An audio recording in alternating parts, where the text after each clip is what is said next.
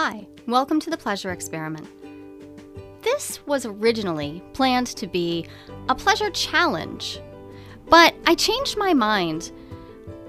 I just don't want a challenge right now. I think we've got enough challenges. I know I do. I've got challenges in my business, in my teaching, in my family, not to mention the fact that we're in the middle of a global pandemic and we have a country in deep need of reckoning with its shadow. So I'm going to save my pretty formidable challenge energy for that stuff, and I hope you will too. But I'm still digging the idea of following this thread of pleasure. I want to find more pleasure in my own life.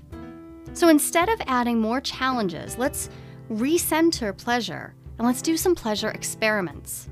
Let's get real about finding out what works for our pleasure, our unique pleasure, by playing and experimenting. After all, if we want to make a joy-filled life, we need to know what actually brings us joy. So let's start there. What is pleasure, anyways? Well, the dictionary defines it as a feeling of happy satisfaction and enjoyment. And it also, as a verb, has a definition of to give sexual enjoyment or satisfaction to. To pleasure. And in my work as a sex educator, I talk about pleasure a lot.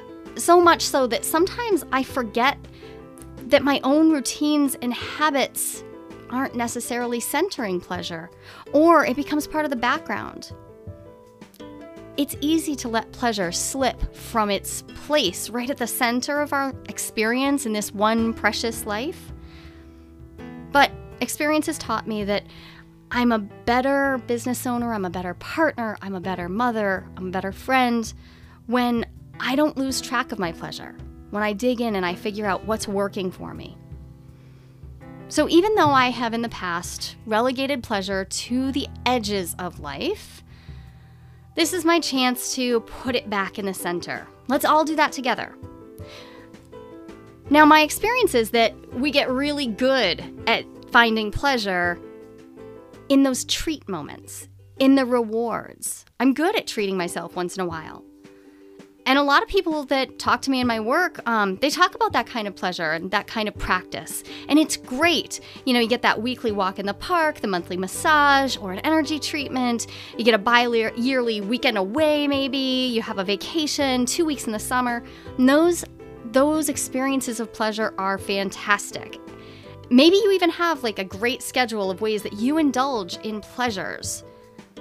And I love to have scheduled stuff, but the world is waiting for a revolution of pleasure. And this is going to happen one joy at a time. It's going to happen in the little moments of our life. Pleasure is about so much more than a treat. Pleasure is a full body experience. It's a revelation. This is a renewal of our commitment to be in our body and to enjoy this weird thing called life. Women are generally socialized in the dominant U.S. culture to give and give and give some more. And then we hear about self-care, and we know that's important, so we add that to our list. And I'm all for self-care, but when we start piling things up on that to-do list, it can be really tricky to remember to actually enjoy them when we do them. So let's take pleasure back out of the treats and rewards category, and let's play with it. Let's just focus a little bit of intention on what feels good in our day-to-day. Because what if pleasure was an everyday experience, a practice? Pleasure in every form is intensely personal. So we're going to do an experiment to find out how pleasure works for you. Over the next 14 days, your pleasure experiments will give you more insight into what brings you pleasure. This is no pressure. This is an anti-challenge. This is an invitation to play with pleasure, just the way a child does. Lean into what feels good. Give attention to the sensations of pleasure in your body. Pay attention to every sensory input you get. Journal about your experiences or make voice recordings of your feelings and thoughts about it if you want. But don't add it to your to-do list in this sort of regimented way. Relax. Enjoy this. Let yourself embrace the fleeting nature of pleasure and then bring it back over and over again, day after day. These are also great topics if you happen to be in a position to talk to other people, like giving speeches or talks or sharing information with your kids or your audience. Starting from a place of pleasure and talking about your practice of pleasure is a great way to set an example for really creating the revolution of joy and pleasure that we need in this world. Okay, so there's going to be one experiment per day for the next 14 days.